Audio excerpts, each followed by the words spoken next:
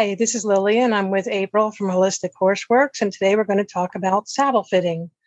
Saddle fit is a huge issue for horse owners. A lot of people go and spend a whole lot of money on saddle pads, thousands of dollars. What can they do instead of that? So what I have noticed is a lot of things are passed off as behavioral and training issues when you go to put the pad and the saddle on the horse's back and they pin their ears and swish their tail. They're already telling you they know it's going to hurt. So I tell people to put your horse on a flat, hard surface, about 10 feet back, maybe stand up on a little mounting block or something, and look at your horse's butt, back, withers, shoulders. There's nothing symmetrical there. One hip will probably be higher. One side of the rib cage is higher. One shoulder's bigger. That's working harder. And when you go up to the withers, the mane might change, or you might see that bone off center. So when we put a straight treed saddle on that and you girth them up really tight so that you can get on, you're forcing the horse's body to meet the underside of the saddle instead of the other way around. So I've went and worked on horses where they had specifically had a saddle fitter come out, in a $3,500 or $5,000 new dressage or show saddles coming. And when we do my 45-minute to 1 hour bodywork session, they're like, uh-oh, the horse is now straight and the saddle that I just had custom made for his back is no longer going to fit. So it's really, whether it's treeless or English or Western, you really need to work on the horse's body and how they stand. When you have this type of back, when you look at your horse standing in the cross ties or out in the field, you'll also see one front foot in front of the other and one hind foot, either cocked out to the side or in front or in back of the other one. So if we don't address the body issues, the ribs that the saddle is sitting on, the intercostals, how tight is it? You're going to have a hollow backed, high headed horse. When the back is in spasm and the muscles tighten, like you worked in the garden all day and then you fell asleep in the chair or on the couch and you go to get up, your back is shorter and tighter, and that pulls the bones closer together. And that's what's causing the kissing spine, which is usually in the withers and the lumbar, right where the saddle ends, behind where you sit.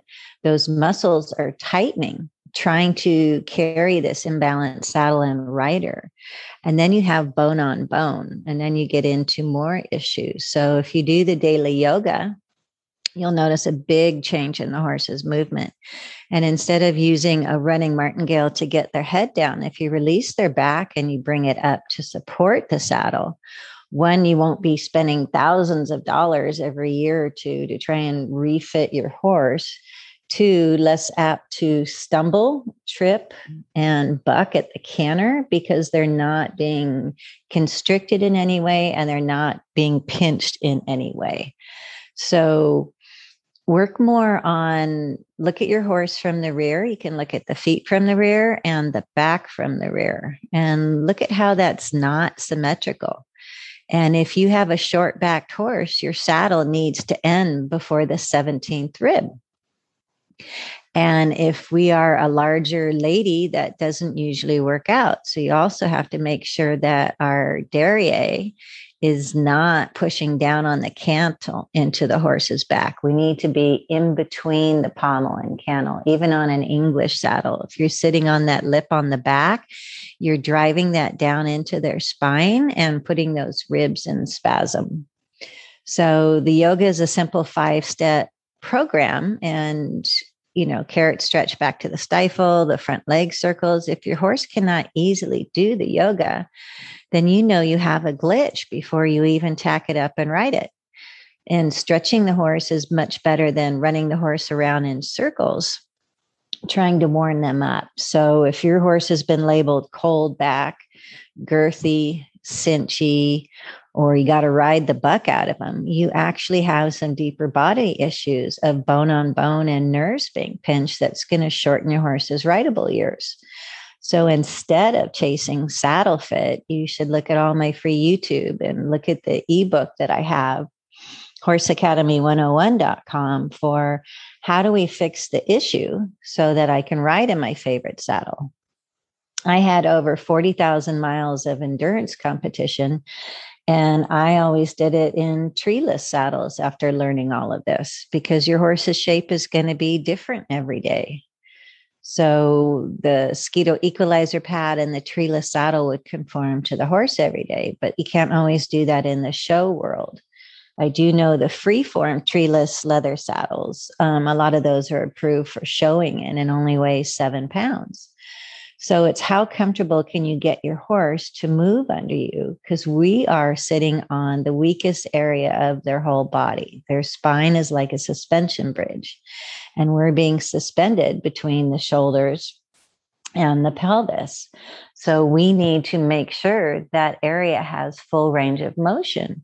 When the horse's back is tight, they're not going to be able to respond to a leg aid, to be able to feel a slight cue. So if you do the yoga before you go to ride, you'll see the glitch. You know, you can work on the glitch. And then after your competition or ride as well, to bring up that spine.